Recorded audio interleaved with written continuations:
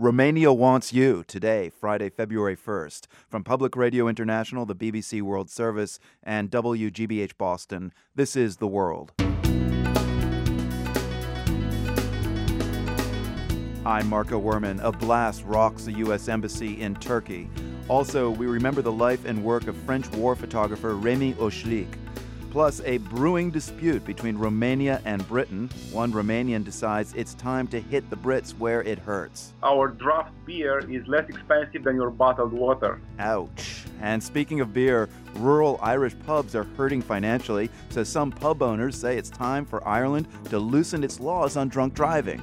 You can't drink and drive. You're relying on somebody else to get you to the pub and from the pub, and people feel like, why bother? Stay at home. PRI's The World is supported by the Medtronic Foundation, helping patients take action for their health, preparing frontline healthcare workers who help them along the healthcare journey, and ensuring that more people around the world living with chronic disease get the proper care they need. MedtronicFoundation.org. I'm Marco Werman, and this is The World. France's president is preparing to visit Mali tomorrow after French troops helped oust al-Qaeda-linked militants from Mali's north. The French claim the jihadists are in disarray and that their 3-week campaign has been successful. But human rights groups say it's come at a cost. They say the French-led offensive has led to civilian deaths and to military reprisals by Malian forces. The CBC's Laura Lynch reports from Bamako. There is little for Oumou Salsek to do these days but sit and talk with the people who once worked for her far away from this home in Bamako. She is the mayor of Goundam, a town of 16,000 people near Timbuktu. And as the only female mayor in all of northern Mali, she was a particularly tempting target when the Islamists came to town. One day last April, they showed up at her door threatening her children. Ils ont pris tout ce qu'ils voulaient chez moi.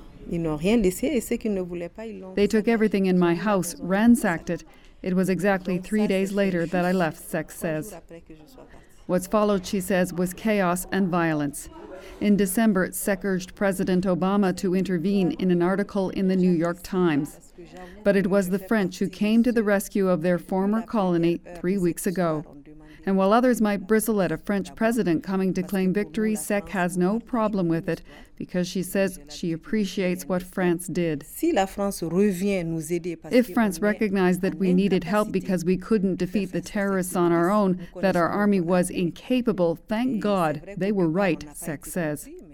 The French president's visit may be overshadowed by a report released today by Amnesty International.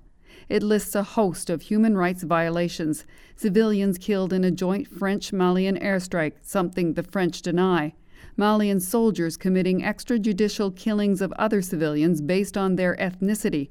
In one case, bodies were dumped in a well. The Malian army denies engaging in reprisals, but there's plenty of violations to go around. Amnesty's Mali director Saloum Traoré says the Islamists recruited child soldiers, then fed them drugs that turned them into killing machines. When they eat what they give them to eat and drink, then they would see people just like very big dogs. And they are very crazy. They just want to kill these people, these dogs.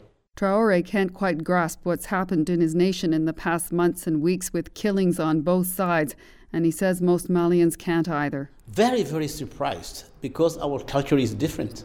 I didn't think that Malian people can really do things like this. We have very difficulties to explain to people that has happened. People don't believe. But in fact, it really, really happened. It may not come as a surprise to Mohamed Agosare, a Tuareg who runs a cultural center in Bamako. He says many minority Tuaregs have left the south fearing reprisals for the actions of the rebels in the north. Les Tuaregs ont peur parce que la plupart de la population. The Tuareg people are afraid, he says, because most Malians never understood that the Tuaregs aren't all the same, they aren't all rebels. Most are tired of war, they don't want it. Most Malians may be tired of war as well, but there are disturbing signs that while this military campaign may have run the jihadists out of town, it's also led to more violence, more suspicion, and more division in this troubled nation. For The World, I'm Laura Lynch in Bamako, Mali. Laura sent along pictures from the streets of Bamako and gives her impressions of the place in a new blog post. It's all at theworld.org. It's been about 2 weeks since Islamic militants launched an attack in neighboring Algeria. They claimed it was retaliation for the French intervention in Mali. They seized a large gas facility, as you recall, and took hundreds of local and foreign workers hostage. Algerian government forces immediately launched an offensive against the militants. In the ensuing violence, some 37 hostages died. The BBC's Richard Galpin went to the site yesterday. He's back in Algiers, and he was among the first Western journalists to visit the facility since the hostage crisis. Richard, tell us, first of all, what does it look like right now?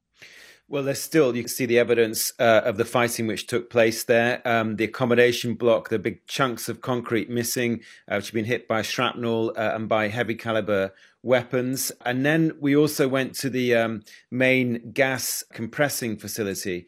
And there you could again see damage. There's fire damage, which apparently was caused by an explosion in which a lot of hostages were killed. A bomb deliberately detonated by the militants to kill a group of hostages who'd been chained or strapped to the metal structure there. So, Richard, some people have been pointing to the possibility of this attack by these militants on the gas plant as being an inside job. A lot of speculation around that. What is the evidence? Well, I mean, I think there's quite a bit of evidence. We spoke to the man who's a general manager, actually, from the Algerian oil company, who was one of the first people to be caught by the militants when they attacked the accommodation block. And he said that they knew there was a VIP area and they got just slightly confused about exactly where it was. And obviously under pressure, he had to reveal the location. Another employee from BP who was also briefly taken hostage but managed to talk his way out because he was Algerian. He also said the same thing to us, saying that they knew exactly where they were going. They clearly had very, very good information. The other thing that people point to, but we're less sure about this, is that there was a meeting of senior executives, some of whom had flown in from abroad for a meeting about extending the plant. So some people point to this, that perhaps the timing was no coincidence. And there are also reports that the local employees had not been particularly carefully vetted. And one person who was employed at the plant was the brother of a leading radical jihadist, Islamist, who could have had links with the people who carried out the attack. Right, all very suspicious, but none of it fully confirmed yet, as you pointed out. Now, one thing I think many people who followed the hostage crisis might not realize is just the utter remoteness of this plant. How long did it take you to get there? Because I'm looking at a map of Algeria. It looks like from Algiers to southern Algeria is about New York City to Miami Beach, practically. It's a very, very long way. And I think if I remember correctly, the local journalist we've been working here was saying that it is nearer to fly from Algiers to London than it is to go from Algiers to the far south of the country. Wow. So it gives you a size. It is a huge country. It's right in the heart of the Sahara, very, very remote area. It is sand dunes, it is sand and rock, and that is basically it.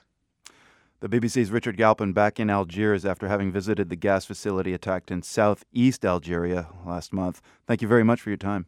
Thank you.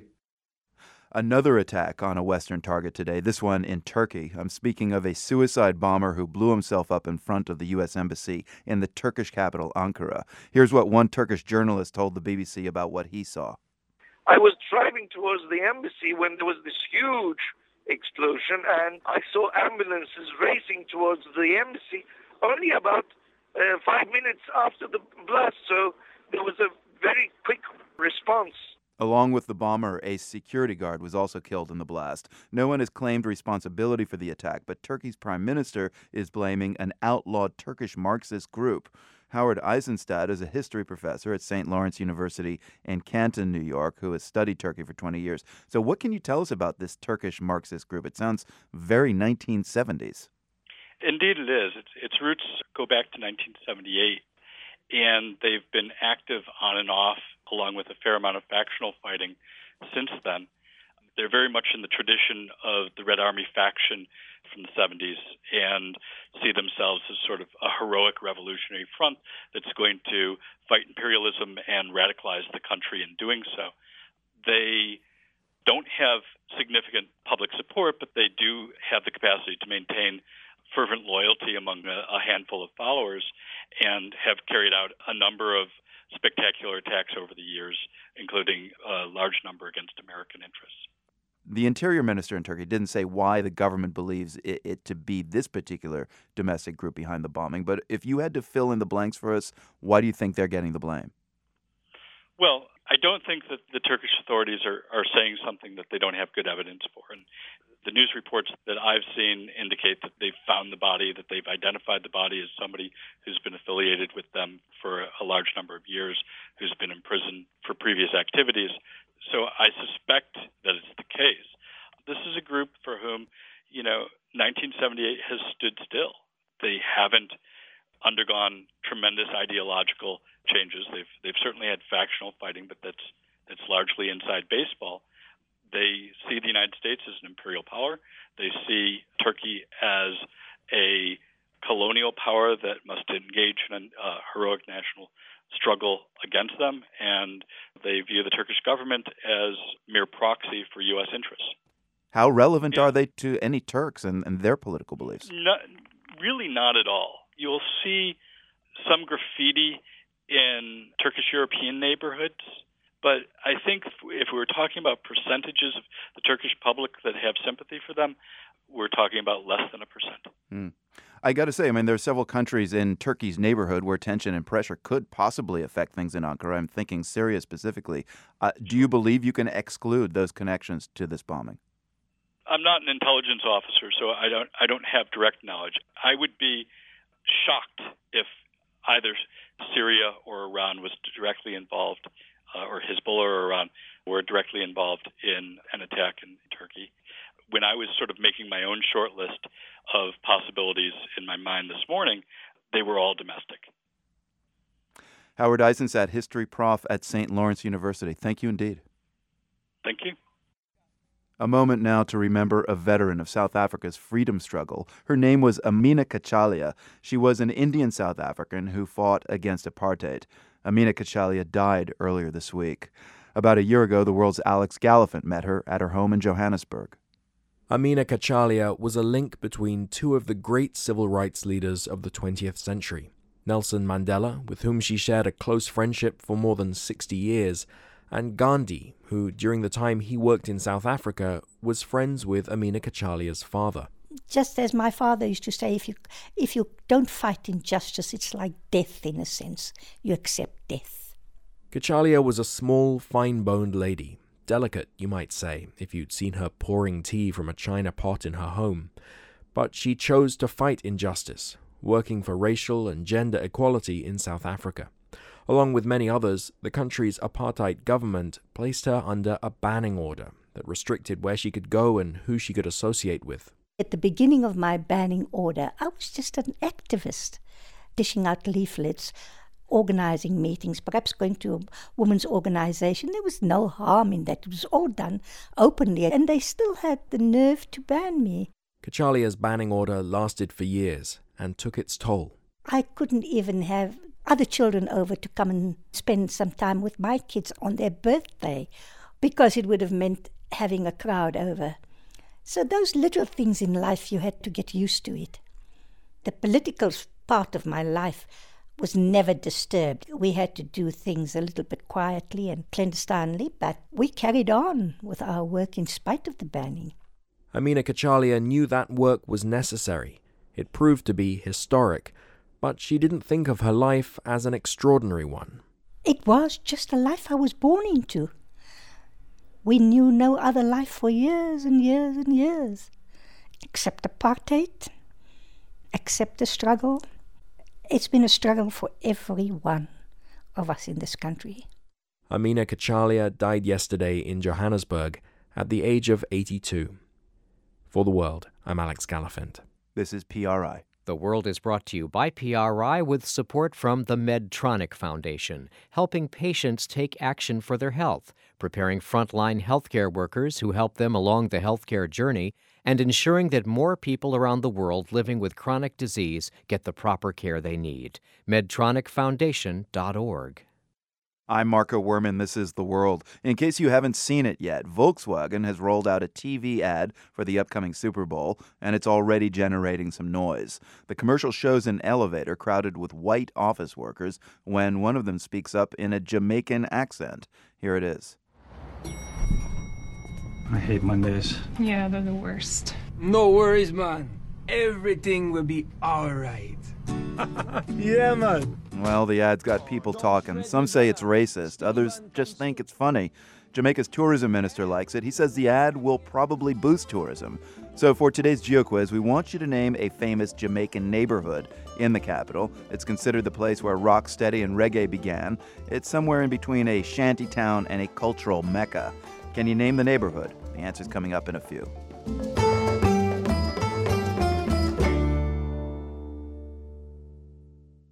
Let me tell you now about another ad campaign that's ruffled feathers this week. The tagline here is "Don't come to Britain." At least that's what the rumored ad campaign would like Romanians and Bulgarians to think. The campaign hasn't gone live yet. It's just one of a slew of possible ideas that the British government is considering to slow immigration from Romania and Bulgaria when travel restrictions are lifted next year. But Romanians are striking back with an ad campaign of their own.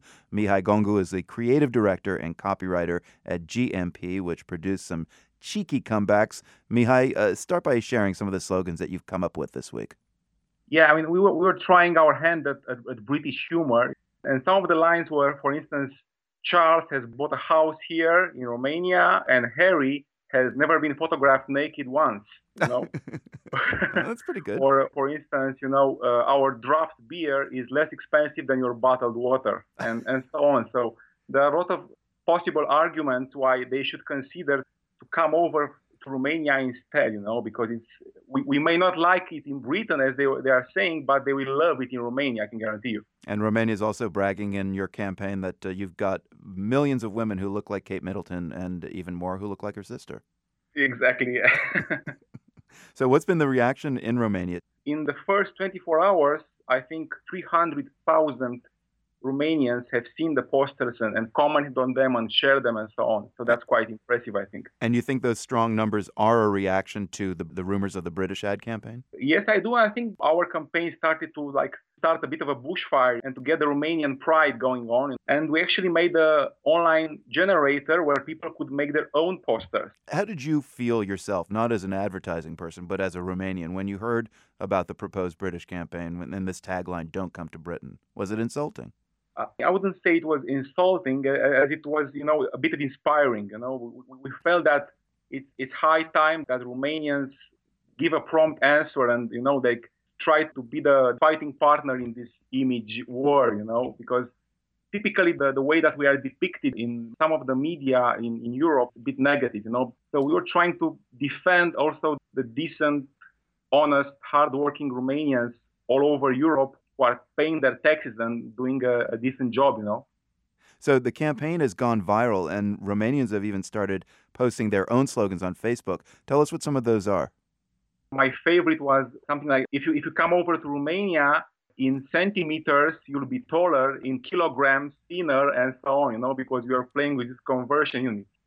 I mean, it's not like you need to start a campaign. It's gone viral, as we said, on its own. Is Romania ready to receive all those guys in search of the millions of Kate Middletons you've got there? Yes, and the campaign has just started, and you'll see some nice surprise in the near future, We actually genuinely invite the British to come over here, and we can welcome them, no problem. It's a big country, Romania, after all, yeah. Yeah, so the Brits are saying stay away, but you're saying, that's okay, come visit us instead. Exactly, yeah, exactly. They were saying you won't like it here, their tagline. And the answer was, okay, we may not like Britain, but you will love Romania. Okay. Mihai Gongu, creative director and copywriter at GMP in Bucharest, Romania. Thanks so much. Thank you so much as well. Let's get back to that Volkswagen Super Bowl ad now. You don't really expect to hear a white dude from Minnesota speaking Jamaican patois, do you? Hey, Dave, you're from Minnesota, right? Yes, I. The land of 10,000 licks. You know what this room needs? A smile. Who wanna come with I? Kind of funny, but some critics wonder if a white actor mimicking a laid-back black Jamaican is more offensive than anything else. Karen Madden James is a journalist with Radio Jamaica in Kingston. How does the accent in the ad strike you, Karen? It's Jamaican patois, but does it sound like the speech of ordinary Jamaicans? Not really. It's not very authentic, not to our ear at least. So the initial reaction is one of humor. Most people, on hearing it the very first time, they laugh. They laugh, but they see it as an American white man trying to speak Jamaican patois. And what do Jamaicans think of the politically correct reaction here in the U.S. that, the ad smacks of, racial stereotypes? Maybe there are shades of a stereotypical reaction in that, Jamaicans are seen as lazy and that we're laid back kind of people that just wake up every morning and smoke weed and go to the beach. But that's a further analysis. That's not the immediate reaction that comes to people's mind when they see the ad. So it has taken to the talk shows, and people have been talking about it on radio, even analyzing the reaction by the Americans. The call for VW to withdraw it is seen as an overkill. Yeah. So yes, some stereotypical elements, but not to the extent of being racist. It seems to have hit a nerve. I read a comment from a white Jamaican comedian in London who said, "We're just glad to have a Jamaican news story that doesn't involve ganja and gangsters." Has that touristy view of Jamaica also come up in the conversations you're hearing? It really does, because, as you said, the one-sided view of us, whenever American or international media attention is turned to Jamaica, it usually is because of some negativity. It's usually people dying, people shooting, violence. So yes, it's like a respite from that normal, steady diet of violence that Jamaicans are portrayed into. Look here, they are focusing on our language, and our language is part of what defines us. And because 90% of Jamaicans speak Jamaican patois, Jamaican Creole, and that a lot of people who speak Jamaican Creole are made to feel that they are speaking an inferior language. So here it is now, big international firm, VW, on the biggest watched stage on television, the NFL, are going to be using this ad. So people see that as a positive more than a negative. Karen, I guess if there is a center of Jamaican patois, it may be the answer to our geo quiz today, and that would be Trenchtown, one of Kingston's better-known neighborhoods. And I know there is Bob Marley's old home in Trenchtown, but is it the kind of neighborhood that's getting any tourists these days? Are they welcome there? Yes, of course, you know that when tourism is marketed internationally, it's usually for beaches and coconut trees and so on. Trenchtown has now accepted that, hey, maybe we should start inviting people to come and see us, to come and see Jamaicans living another way, that tourism is not just white sand beaches, but it's also actual living, breathing people, sitting down, having a conversation, playing football, playing music. Karen Madden James, a journalist with Radio Jamaica in Kingston. Thanks a lot. Thank you very much for talking with me, Mike. And you can watch that VW ad and also hear the latest edition of our language podcast, The World in Words. That's at theworld.org. This is PRI.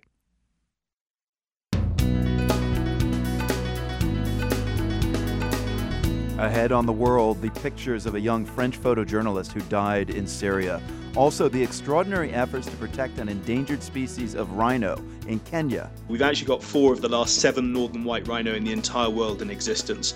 And those animals actually have their own 24-hour armed guard to protect against poaching. And soon a drone might protect them as well. PRI's The World is supported by the Medtronic Foundation, helping patients take action for their health, preparing frontline healthcare workers who help them along the healthcare journey, and ensuring that more people around the world living with chronic disease get the proper care they need. MedtronicFoundation.org. I'm Marco Werman, and this is The World, a co-production of the BBC World Service, PRI, and WGBH in Boston. Many journalists have died covering the Arab uprisings. Last year, 17 were killed in Syria alone. One of them was award-winning French photojournalist Rémi Ochlik. He was 28 years old. Ochlik documented the revolutions in Tunisia, Egypt, and Libya. Then last year, he headed out to Syria. He made it to Homs late one night as the city was under heavy shelling. The next day, on February 22nd, Ochlik was killed when a rocket hit the house he was holed up in with several other journalists. American reporter Marie Colvin also died in the attack. One of Oshlik's colleagues is photojournalist Karim Ben Khalifa. He's just published a book of Remy Oshlik's photographs from the Arab Spring. It's called Revolutions. Ben Khalifa describes himself as a conflict photographer. I've covered a lot of conflict those last 15 years. And like most of us doing this job, I think Remy had a sense of purpose. He's been photographing with a lot of emotions and managed to channel those emotions into his photography. He was someone good. He was someone young, passionate and compassionate.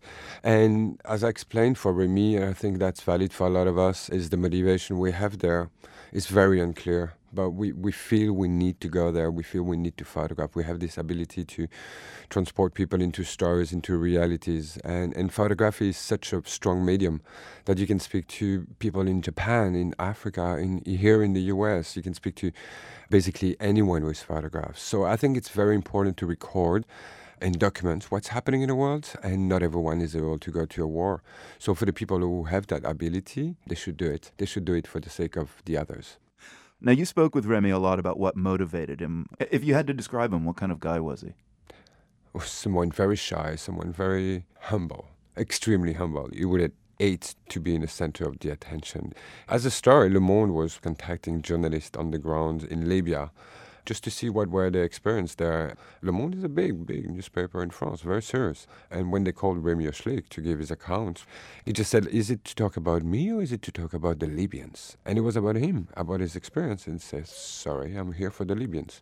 So if you want to talk about them, I'll be happy. So it shows that the young photographers would pull out of this kind of opportunities to talk about himself and his work. It was about the people. And I think that's a quality you need to have to do that.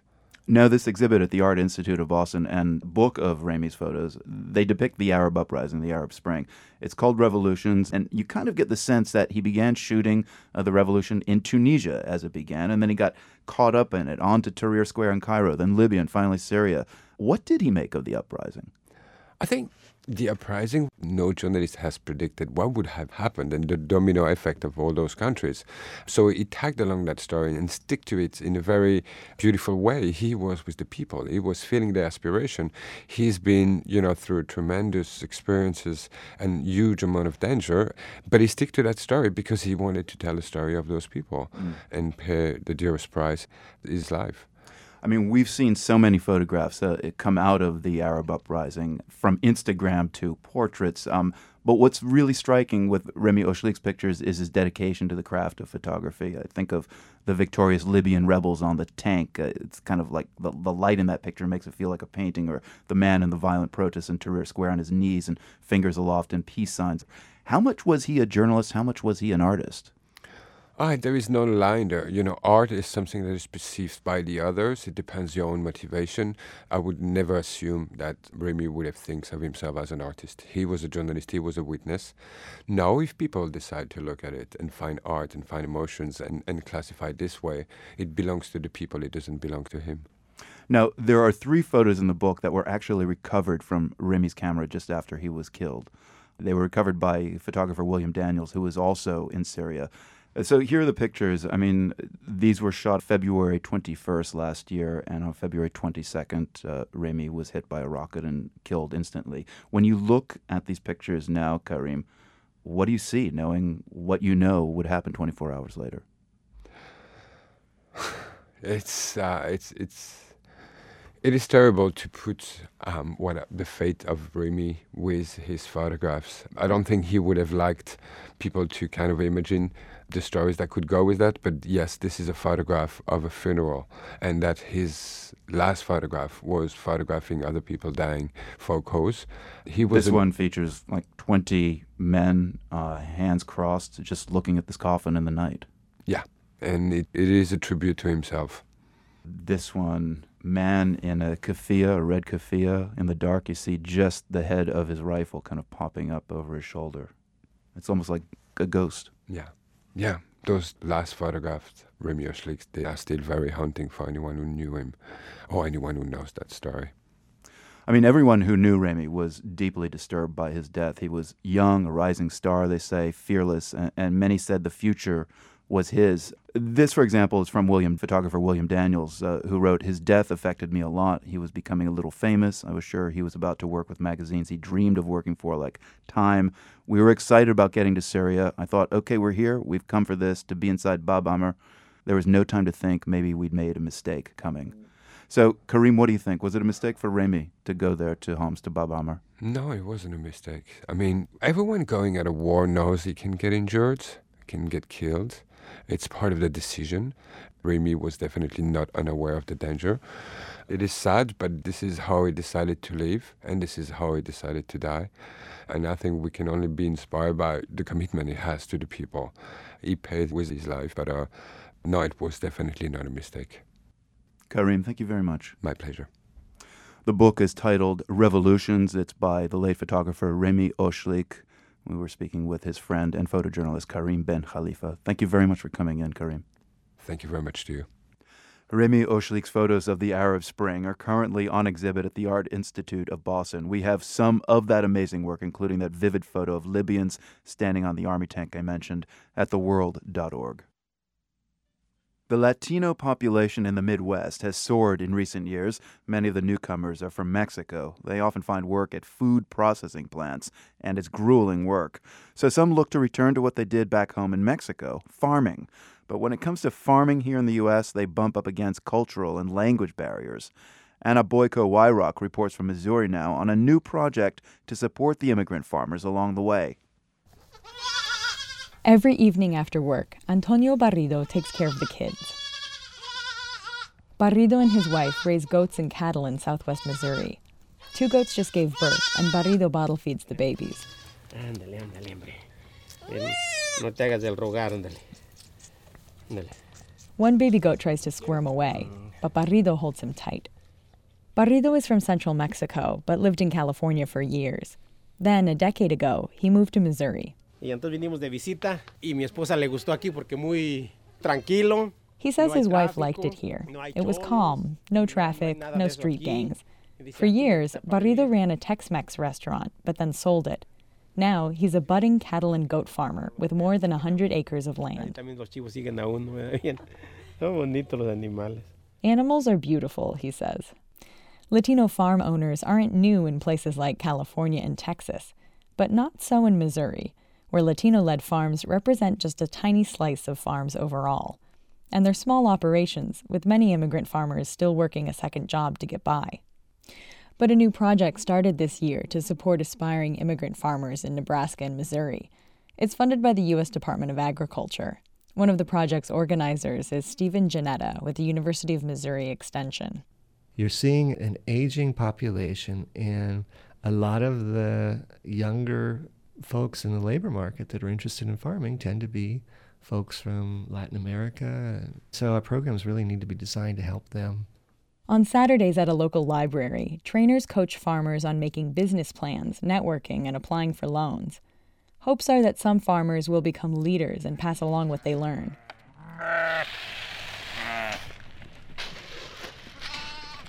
Farmer Cirilo Salas is one of the trainees. On a recent morning, he delivers breakfast to his flock of sheep. He's a natural at it, having worked farms all his life, from childhood in Mexico. But keeping livestock here is different, he says. En México no se usaba darles de comer así. Había bastante terreno. In Mexico, they just let the animals graze freely, Salas says. But here, the animals are fenced in, and Salas has to buy feed. It's pricey. 2 years ago, when the big drought hit, Salas nearly lost everything and had to sell most of his flock. He started working at a feed company to get by. And even though Salas is in the U.S. legally, seeking out government support intimidated him. Farming is a difficult profession. Russ Neal is a USDA loan agent. He helps farmers recover from bad weather and get loans for land and equipment. He's also part of the Immigrant Training Project. Neal says too often the language barrier creates a distance between himself and the Latino farmers. Because you want to be able to explain in an understandable way, and anytime that you're not able or you're not sure you're able to do that, it is certainly a little frustrating. Immigrant farmers can also face discrimination. The USDA is now compensating women and Latino farmers across the nation who were unfairly denied loans in the 1980s and 90s. For farmer Antonio Barrido, operating a farm is more than a business venture. It's a source of pride. He once picked fruit as a teenager in California. Now, middle-aged, he just bought a new tractor. Me lo llevaron el tractor, me lo llevaron ahí al trabajo. Y ya llegaron y preguntaron por mí, ya salí yo. Barrido remembers when they delivered the tractor to his day job at an auto body shop. When he went out to sign for it, his boss looked at him shocked. "You're the one who bought the tractor?" he asked. And for farmer Cirilo Salas, he hopes to be his own boss and farm full-time. Si tuviera la granja, entonces tiraba el reloj. Es lo primero que me deshacería del... He says he'd throw away his watch and work according to the sun. For The World, I'm Anna Boyko-Wyrock in Berry County, Missouri. Head to Antonio Barrido's cattle and goat farm. Anna sent us pictures from Missouri. They're at theworld.org. A word of caution for poachers. Beware the eye in the sky. The latest weapon against illegal ivory hunting in Kenya is unmanned aircraft. Conservation groups and governments across Africa have been struggling to police the poachers and protect the animals, but the stretches of land they patrol are enormous. So a wildlife conservancy in Kenya has purchased a drone to keep an eye on its threatened residents. The conservancy crowdsourced $45,000 to help buy the drone. Rob Breer is with the Olpejeta Conservancy in Kenya. Breer says the drone will help keep an eye on endangered species at Olpejeta, including 110 rhinos. We actually have quite a number of varieties of rhino. We've actually got 4 of the last 7 northern white rhino in the entire world in existence. And those animals actually have their own 24-hour armed guard to protect against poaching. The rest of them are very much spread around the conservancy. But, we know roughly where their sort of patches are. So we'll be able to focus our drone flights and missions where the rhinos mostly spend their time. Wow, just 4 out of 7 of the world's white rhinos there. What about the other rhinos? Are they equally threatened? Yeah, equally threatened. The northern whites are a subspecies of the white rhino, but the other ones, at the moment, I would say that rhino are facing something of a poaching onslaught. A lot of our sister conservancies right next door have been losing rhino regularly over the last few months. We can take our eye off the ball for 1 second, and we really worry that we're going to lose one of ours. So the drone is going to be your eye in the sky. Who's going to be the eyes on the ground looking at what the drone's looking at?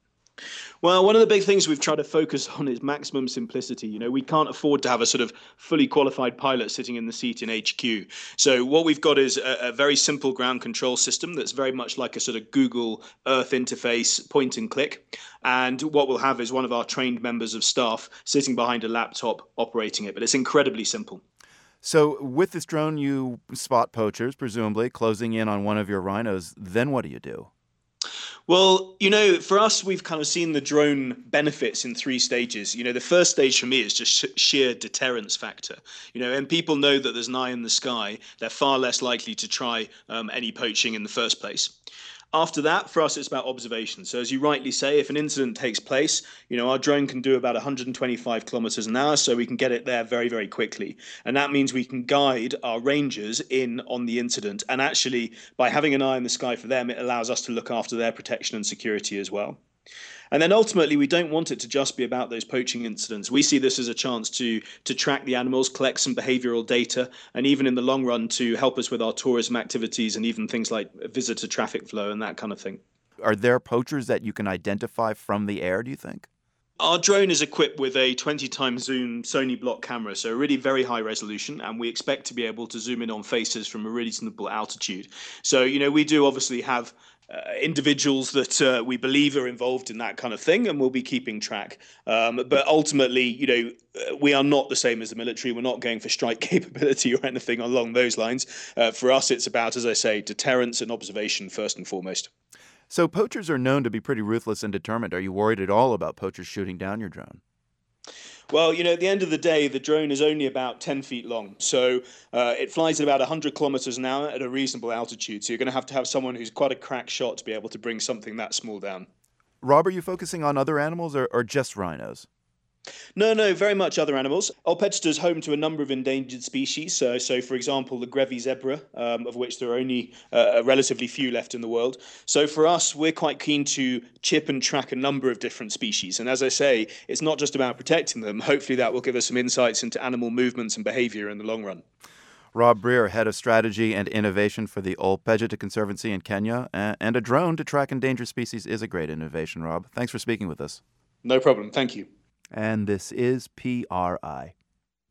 I'm Marco Werman. This is The World. It's a tough time for Irish pubs. Business is way down, especially in rural areas. Pub owners say longtime customers are staying home. Stricter laws have them worried they'll be arrested for drunk driving on the way back from the pub. So owners and their lobbying group came up with a plan. Loosen the drunk driving laws. As John Sepulveda reports, the idea is actually catching on with rural Irish politicians. It doesn't look like much, but Mary Ward's is a legendary country pub. The building is an old, one-story, three-bedroom house on a windy, single-lane country road. Yet this pub used to be one of the most popular in all of Galway County, famous for singing sessions, impromptu target shooting, and other forms of good-humored debauchery. Oh, well, it would be a lively pub. It's one of these places you feel you can come to the pub on your own, and you'll always meet somebody to have a bit of fun with. James Avery is a bartender here. There's going to be characters there that come in and they'll be joking, laughing, singing. There's an old guy who comes here and he brings an accordion. It's characters that make a place, This past Sunday, nobody played the accordion. Avery says Sundays used to be busy, but business has just been dragging the past couple years. The biggest hit, say pub owners, were new drunk driving laws created in 2005. Jerry Rafter heads the Vintners Federation, which represents pubs. Rafter says it's easy to understand the business hit.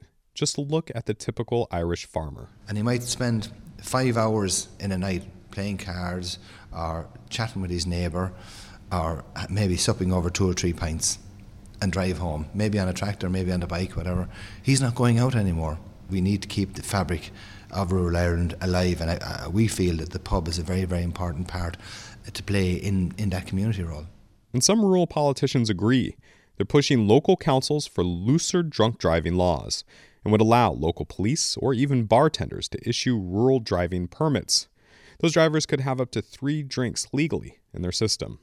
Kerry councillor Danny Healy-Ray says because rural roads have lower speed limits and are less busy, slightly intoxicated drivers could still travel safely. The farmer or the lonely, isolated person, they should be treated differently to the other general public that have, we'll say, more means of transport. After all, Healy-Ray says, buses and taxis don't come to these rural villages. But at one time, drunk driving crashes did. Before the tougher drunk driving laws, there were about 400 crash-related fatalities each year on the roads, and about 70% of those happened in rural areas between 9 p.m. and 3 a.m., prime drinking times. Not one involved a bicycle or tractor. Last year, there were 162 fatalities in the entire country, a record low. And with that, the message from the government has been, get real. That the social lives of farmers don't trump the possibility of drunk driving deaths. Alan Shatter is Ireland's Justice Minister. There is no question of this government, or indeed I don't believe any future government, facilitating individuals drinking in excess of the blood alcohol limits. Reducing fatalities on our roads must always take precedence over promoting the social consumption of alcohol. Despite this veto promise, Kerry County councillors voted to let rural residents drive a bit drunker. They would allow rural residents to go to the police and get special permits to drive slightly intoxicated. And at least 3 other rural counties, including Galway, are considering similar measures to allow pub goers to get special permits that would allow them to drive with a higher blood alcohol level. But bartender James Avery says this wouldn't lure more customers out to the rural pubs. It's just everything has gone through regimental now, and you've been told to be home at such and such a time. You can't drink and drive. You're relying on somebody else to get you to the pub and from the pub, and people feel like, why bother? Stay at home. Or, as one farmer at the pub put it, who's going to be dumb enough to go to the police station, tell the police they'd like to drink and drive, and ask for a special permit to do so? For The World, I'm John Sepulveda in Galway, Ireland. Finally today, we head to a park in Havana, Cuba. It's not just a park, it's more of a giant ice cream parlor where state-subsidized scoops are dished up daily. Marissa Neff recently paid a visit. Havana's Vedado neighborhood is like a time capsule of antique Chevys, uniformed school kids, and patinaed colonial mansions. Since 1966, it's also been the home of the legendary Coppelia. It's a park with multiple ice cream stands that take up a large block on one of the city's main arteries, La Rampa. People start lining up at 10 in the morning, and on steamy afternoons, the lines can stretch well past the park gates. But at 4 cents a scoop, it's well worth the wait, and habaneros of all ages can be found eating upwards of 10 scoops per visit. It's a treat, but it also provides a caloric boost to those who subsist on state rations of beans, rice, eggs, and bread. The phenomenon began with Fidel Castro's own love of ice cream. When the park first opened, there were 54 flavors, including offerings like avocado and tomato. Pedro Zamora manages one of the lines in the park, and he says Coppelia produces the best ice cream around, though he hasn't had an opportunity to do any taste testing outside of Cuba. And these days, the park usually only has 2 flavors. On this day, guava and strawberry. Un helado que es bastante cremoso, alta calidad en la materia que lleva y eso ahí. It's very creamy and made with quality ingredients. Problems with the U.S. embargo make it difficult to get materials, but Coppelia has always maintained a high quality. It's the cathedral of ice cream. The park was named for Castro's longtime aide, Celia Sanchez. She was known for her love of dance, and Coppelia was her favorite ballet. The Coppelia Ice Cream Park has also influenced Cuban pop culture. There's a popular salsa move bearing its name, and the parlor played a starring role in one of Cuba's best-loved films, Strawberry and Chocolate. Viva desde el día en que te vi, no sé lo que sentí, tal vez lo presentí.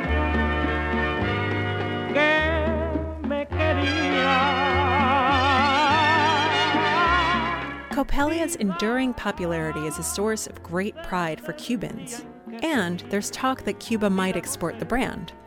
Last March, Cuba's close ally, Venezuela, announced that it's planning a factory to produce Coppelia ice cream, though it's not clear where or what flavors. For The World, I'm Marissa Neff. You can see a slideshow of photos that Marissa took at Coppelia. There's also a video of the salsa dance move named after the park. It's all at theworld.org. Eric Goldberg composed The World's theme music from the Nan and Bill Harris studios at WGBH in Boston. I'm Marco Werman.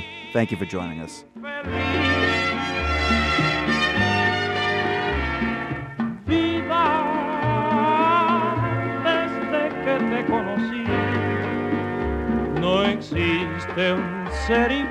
The World is a co-production of the BBC World Service, PRI, and WGBH Boston, supported in part by the Annenberg Foundation, by the Bill and Melinda Gates Foundation, dedicated to the idea that all people deserve the chance to live healthy, productive lives, gatesfoundation.org, the Carnegie Corporation, the John D. and Catherine T. MacArthur Foundation, committed to building a more just, verdant, and peaceful world, macfound.org, and by the PRI Program Fund, supporting informed risk-taking in public radio programming. Contributors include Ken and Lucy Lehman, who believe that winning workplaces respect, reward, and invest in their employees. PRI, Public Radio International.